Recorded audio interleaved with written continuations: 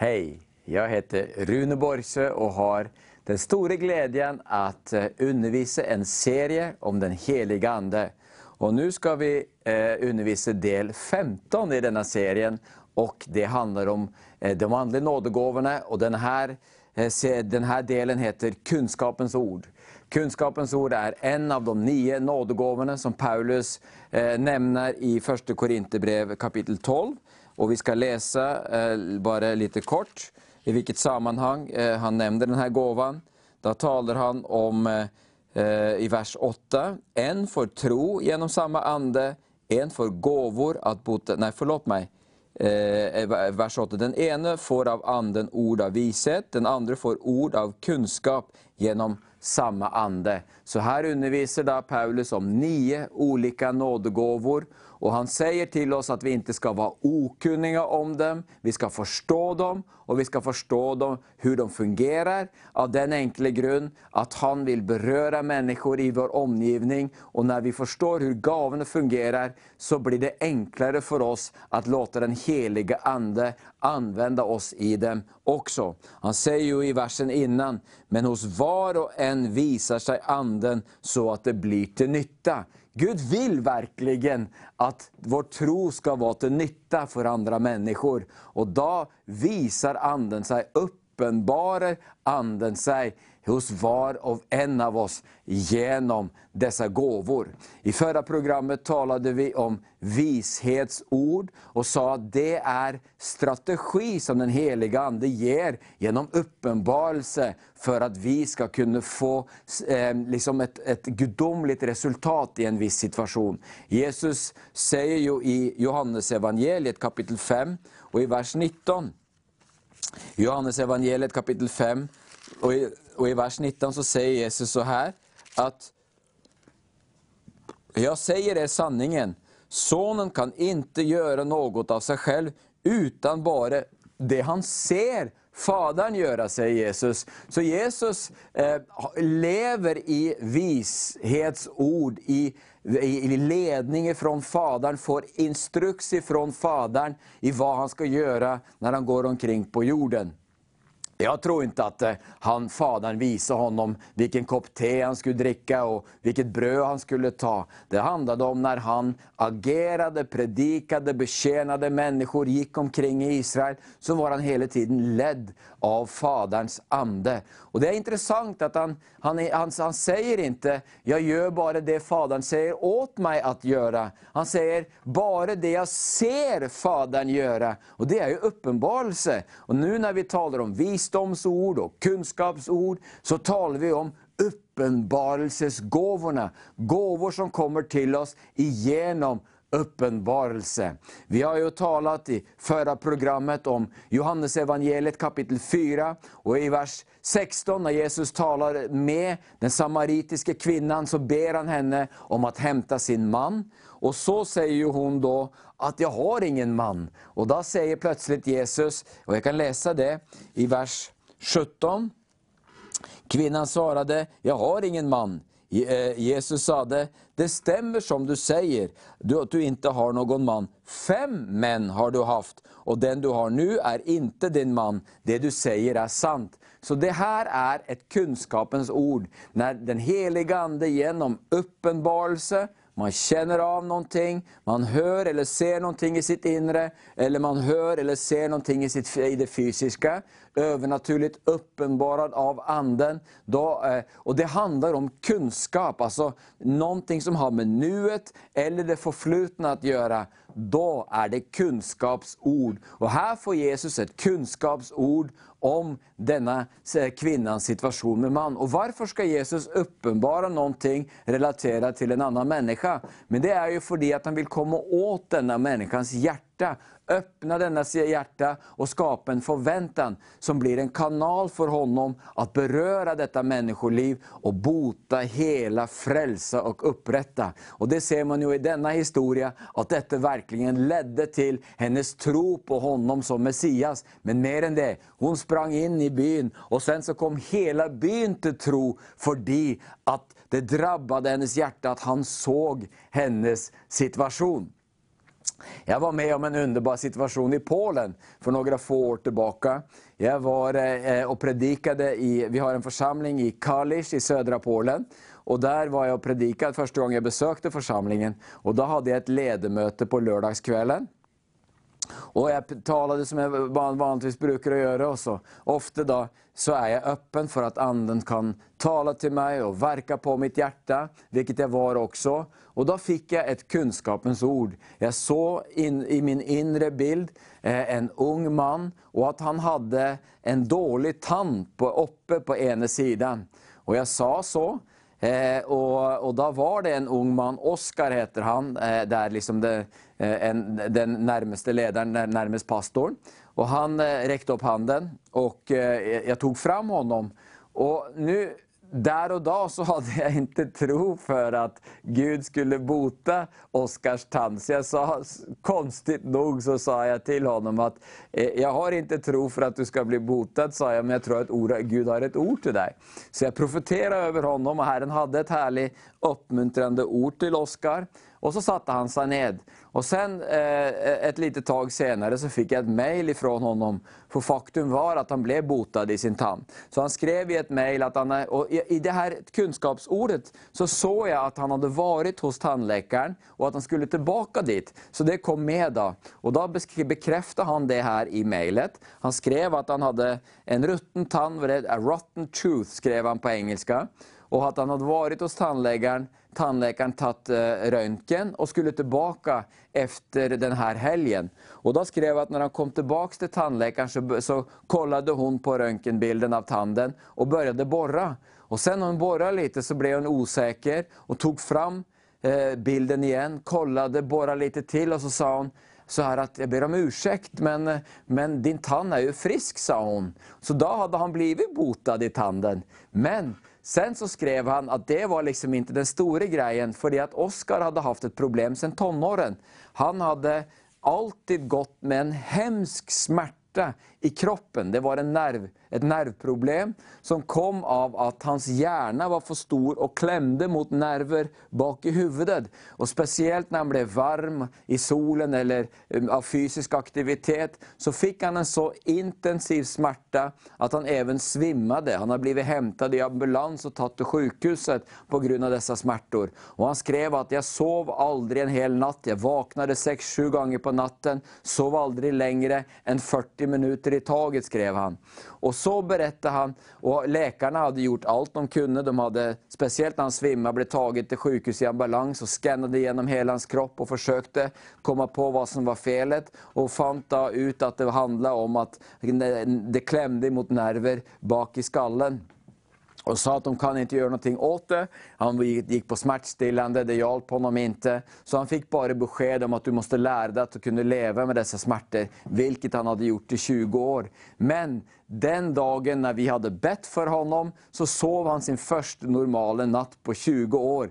Och jag känner Oskar, han är botad och nu pratar vi om flera år, typ 2-3 år sedan att vi bad för honom. Och han är fortfarande hel och sover och är frisk ifrån denna sjukdom.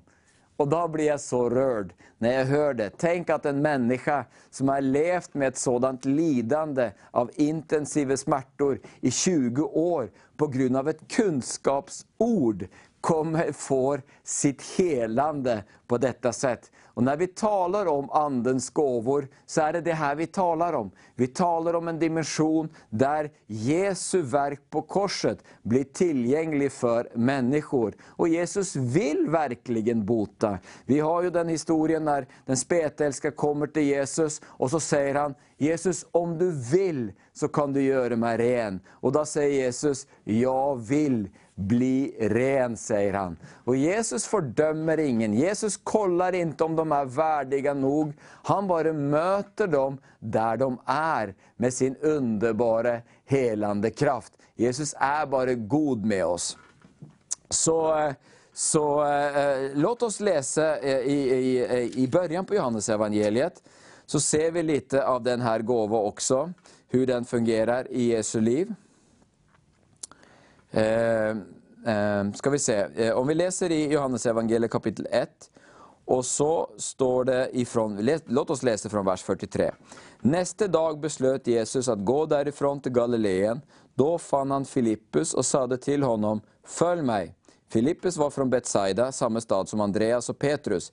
Filippus fann Natanael och sade till honom, vi har funnit honom som Moses skrev om i lagen och som profeterna skrev om, Jesus, Josefs son från Nasaret. Natanael sade till honom, från Nasaret kan det komma något gott därifrån. Filippus svarade, kom och se. Jesus såg Natanael komma och sade om honom, här är en sann israelit som är utan svek. Natanael frågade honom, hur kan du känna mig? Jesus svarade, innan Filippus kallade på dig såg jag dig under fikonträdet. Natanael svarade, Rabbi, du är Guds son, du är Israels kung. Jesus svarade honom, du tror för att jag sade åt att jag såg dig under fikonträdet. Större saker än så ska du få se. Sedan sade till honom, jag säger dig sanningen, ni ska få se himlen öppen och Guds änglar stiga upp och stiga ner över människosonen. Så här har vi en situation där Natanael har följt med lärjungarna ner till Galileen och är lite skeptisk till alltihopa. Han sitter under ett fikonträd och kanske funderar han på vad det här är prat om, Messias och så vidare. Och så kommer Filippus till honom och vill ta honom med till Kristus. Natanael är skeptisk och det syns säkert på hela hans ansikte att han är inte speciellt öppen för denna Jesus, att han skulle kunna vara denna Messias. Han är ju från Nasaret, kan överhuvudtaget något gott komma ifrån Nasaret? Och så kommer då denne Natanael, den här skeptikern, till Jesus. Och Jesus ser något annat än hans skeptiska ansikte. Jesus ser ett ödmjukt och sant och hjärta utan svek. Och det här är nästa gåva som vi ska tala om. Och det är gåvan att skilja mellan andar. När Jesus kan se in i ett hjärta och urskilja hjärtats sanna motiv och intentioner, så är det en del av gåvan att skilja mellan andar. Men nu talar vi om kunskapsord. Och vad är det som har hänt? Natanael säger till Jesus, hur kan du känna mig? Och då säger Jesus att när du ändå satt under fikonträdet, då såg jag dig, säger Jesus. Och vad betyder det? Att se någonting, det är uppenbarelse. Uppenbarelse på grekiska, det är apokalypsis, vilket betyder att avtäcka något som är tilltäckt. Och det var det Jesus sa. Uppenbarelse, när man får ett kunskapens ord, så avtäcker Gud någonting i våra hjärtan som vi inte har sett tidigare. Och det var det Jesus gjorde. Det var det Gud gjorde med Jesus. Han såg Natanael som satt vid fikonträdet. Och vad hände då med Natanael? Jo, Natanael blir övertygad. Natanael, bara det drabbar Natanaels hjärta på ett sätt som gör att Natanael kommer till tro. Och det är syftet med kunskapens ord. Det ska skapa tro och förväntan. Det ska väcka upp ett hjärta så att Gud kan nå in till det hjärta. Och det är ofta kopplat till det ordet som kommer. Inte alltid. Till exempel så är det så för mig att jag ber nästan alltid för människor till helande genom kunskapens ord. Jag är ju en predikant. Jag är inte så duktig på att gå runt på gatorna och vittna till främmande människor om Jesus och be för sjuka på det sättet. Jag känner människor som gör det och som är fantastiska på att göra det. Det är inte riktigt det sättet det fungerar för mig. Jag älskar att vittna för människor, men väldigt ofta så handlar det då om att jag träffar dem i en naturlig situation och så etableras en kontakt som kan leda till att jag kan förmedla evangeliet till dem. Om vi pratar på gymmet eller om vi pratar på ett flygplan eller på en café eller hos en frisör eller vad det nu måste vara. Men vi är lite olika och vi fungerar på olika sätt. Och när jag ber för sjuka då, så är det ju väldigt ofta såklart i en sån här situation där jag betjänar människor som predikant. Och för mig så fungerar denna gåva väldigt mycket genom att jag får ett kunskapens ord. Jag delade i ett tidigare program om Tanja från Odessa. Och jag skulle gärna vilja dela det en gång till. För det är så illustrativt för dessa gåvor som jag talar om nu. Som är uppenbarelsesgåvorna. Jag var ju i Odessa och predikade på en ungdomskonferens. Odessa ligger i södra Ukraina. Och när jag var där och talade på lördagskvällen så var det fullt med ungdomar i salen, säkert 500-600 ungdomar. Och då hade jag bjudit fram dem som ville ge sina liv till Herren att komma till plattformen. Och jag hade hundratals av ungdomar framför mig, det var en fantastisk atmosfär. Och när jag står där så får jag alltså ett kunskapsord. Och kunskapsord kommer till mig som oftast i form av en känsla, ett inre intryck och en inre bild. Och ibland så är det bara liksom en kombination av allt. Ibland kan jag också höra att det heliga ande säger någonting och jag får liksom ord inom mig. Men nu såg jag verkligen en arm med en massa ärr ned längs med armen. Och jag förstod att Herren visste att det var en tjejs arm, så jag förstod att det var en tjej som höll på med självskadning. Och det är alltid så att när den heliga ande visar oss någonting så ska vi vara varsamma med människor och inte utsätta dem för obekväma situationer. Det är verkligen så att vi måste vårda om miljön där den heliga ande kan beröra en människa så människan känner sig bekväm med det som händer. Jag tänker ofta på det att man inte är för abrupt när man liksom adresserar människor, att man inte ber för hårdhänt med dem eller ropar för mycket eller spottar på dem eller även kanske ha ett obekvämt andedräkt. Men att man är noggrann med att vara fräsch och försiktig och respektfull. Man ska absolut inte dra sig tillbaka, man ska vara frimodig och distinkt när man ber. Men samtidigt så ska man också göra det med en respekt för den individen så att den individen faktiskt är bekväm i situationen och tar emot ifrån Gud i situationen. Så då tänkte jag så här att nu är det en tjej som är i ett sårbart läge, hon driver med självskadning. Så jag då frågade i salen, finns det någon här som har arr på armen, underarmen, frågade jag, en tjej. Och mycket tjej visade armen sina och jag kollade runt för att se om jag såg den armen jag hade sett i min ande. Och plötsligt framför mig så är det en tjej, mörkhårig tjej som står med rosa lång tröja och drar ner tröjan, visar alla sina arr framför mig och drar upp tröjan igen. Och då förstår jag att det är henne Herren har visat mig. Och då behöver jag, det är ett kunskapsord, då har Herren visat mig en person som han vill röra vid. Men jag behöver också ett visdomsord. Jag behöver veta nu i detta läge, vad ska jag göra för att Gud ska kunna nå fram till denna människa? Och då är det att Herren, jag ser, jag får ett intryck, en inre bild av hon står uppe bredvid mig på plattformen. Och det är ett visdomsord. Då har Gud givit mig en strategi för hur han ska förmedla sin kraft till henne.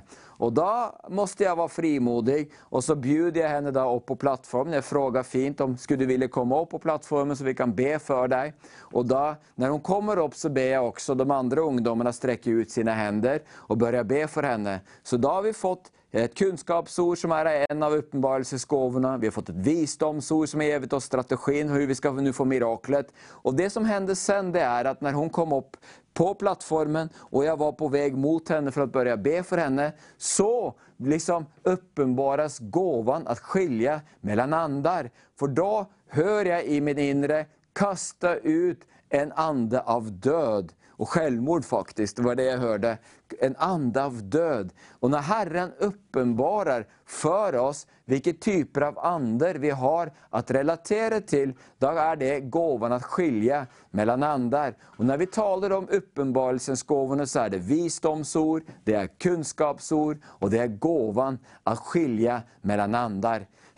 Så då vet jag, det är som att när du är en jägare vet du, och då vet du att du har djuret på kornet, så då växer en frimodighet inom dig och du vet att du kan skjuta på denna djävulen, denna ande av död. Och det märkliga var då att när jag la mina händer på henne, jag hade rätt trånga byxor på mig den dagen faktiskt, och där jag la händerna på henne och öppnade munnen för att säga du dödens ande, så gick det av, liksom det smalt till Guds kraft i min ande och hon drabbades av Guds kraft när jag sa du dödens ande och självmord, kom ut, sa jag, och så bang, så var det som att Herren bara drabbade henne med sin övernaturlighet. Hon gick i golvet och hon befriades ifrån denna dödens ande.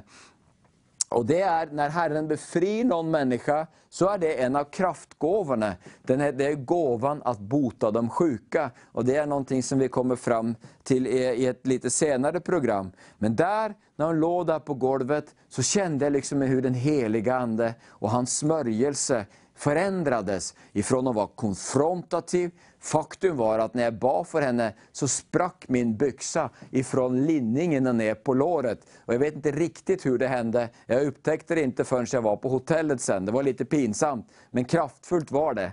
Och i alla fall då så kände jag hur det här balsamen av den heliga ande. Och det är det här, när vi talar om gåvorna, så talar vi liksom inte om någonting som är tekniskt.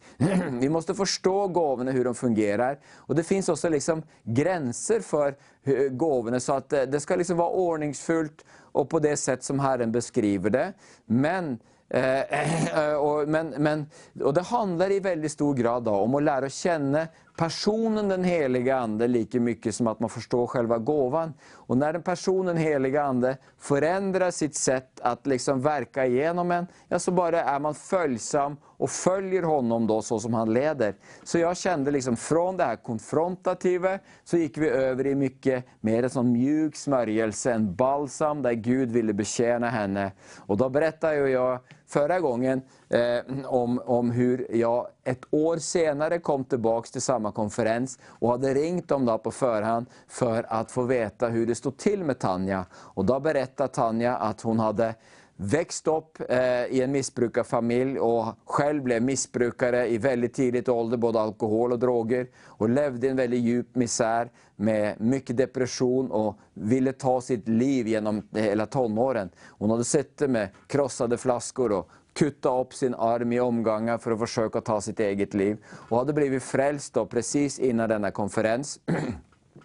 Och var fortfarande väldigt deprimerad under själva konferensen. Men där, när vi kastade ut denna ande ifrån henne, så blev hon botad och så var hon fri därifrån.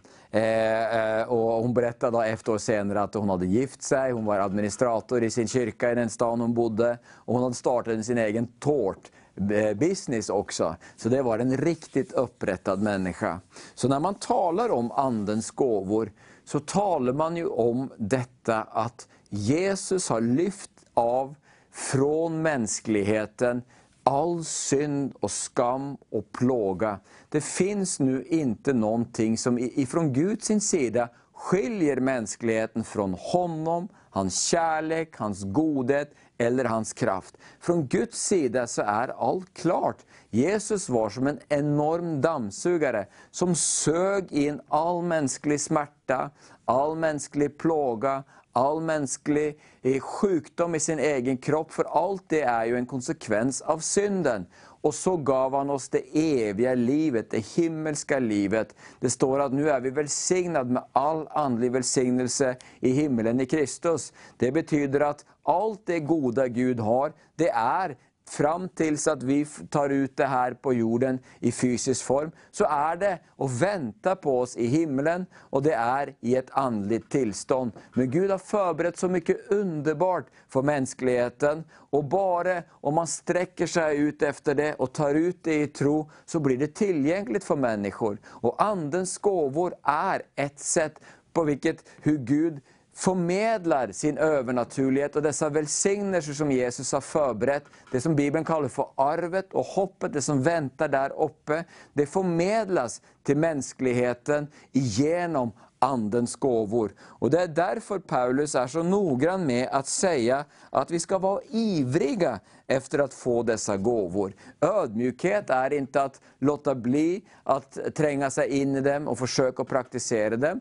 Ödmjukhet, det är att pressa på för att försöka få tag på dem. Att lära sig när det blir fel. Jag menar, om du har profeterat någon gång, så vet du att ibland så blir det lite snett. Vi vill väl, intentionerna är goda, men resultatet blev inte riktigt optimalt. Och då är det ju bara att ödmjuka sig. Man behöver inte försvara det. Man behöver inte känna fördömelse och missmod för det att det blev felaktigt. Man bara korrigerar kursen. Man lär av sina misstag och så blir det bättre nästa gång. Och så kan vi lära oss till att bli instrument i Guds hand och på det sättet kunna vara till enorm välsignelse för människor runt oss. Det är det vad Gud vill med sina gåvor. Det märkliga är att ibland när jag predikar så visdomsord kan till exempel komma för mig att jag hör piano i anden. Jag hör ett piano spela och då vet jag att nu vill anden börja flöda. Och då kan jag stoppa min predikan och så kan jag be någon av som spelar pianot komma upp. Och när de börjar spela piano så börjar anden att flöda. Och så kan jag börja fånga upp då vad anden vill göra i människors liv. Och på många olika sätt. En sak som jag till exempel har upplevt väldigt mycket och som jag ska berätta om i senare program också. Det är hur den heliga ande har använt mina vittnesbörd om vad Gud har gjort i mitt liv. Och har hjälpt barnlösa par att kunna få barn. Jag ska berätta om det i senare program. Och hur man kan då liksom få tro och betjäna människor med Guds övernaturlighet. För att anden initierar detta flöde. Och det är inte bara någonting som är för predikanter i en predikantsituation. Det kan hända när du sitter och samtalar med en människa. Det är inte så många veckor sedan jag satt med en ung kvinna och samtalade med henne i en soffa. Hon har precis kommit till tro. Och när vi skulle bara be en kort bön tillsammans så upplevde jag anden visa mig att hon hade smärta i sina knän. Och det hade hon och så kunde jag be för henne. Och då kom handen över henne så hon ramlade ned bakut och ned i fåtöljen. Och Gud verkligen kunde beröra henne på djupet. Och det var bara ett helt vanligt samtal där jag inte liksom gjorde någonting kopplat till predikotjänsten. Så Gud vill verkligen att vi ska öppna våra hjärtan och bli tillgängliga för honom på detta sätt. Och därför har vi också en sån här undervisningsserie. Amen.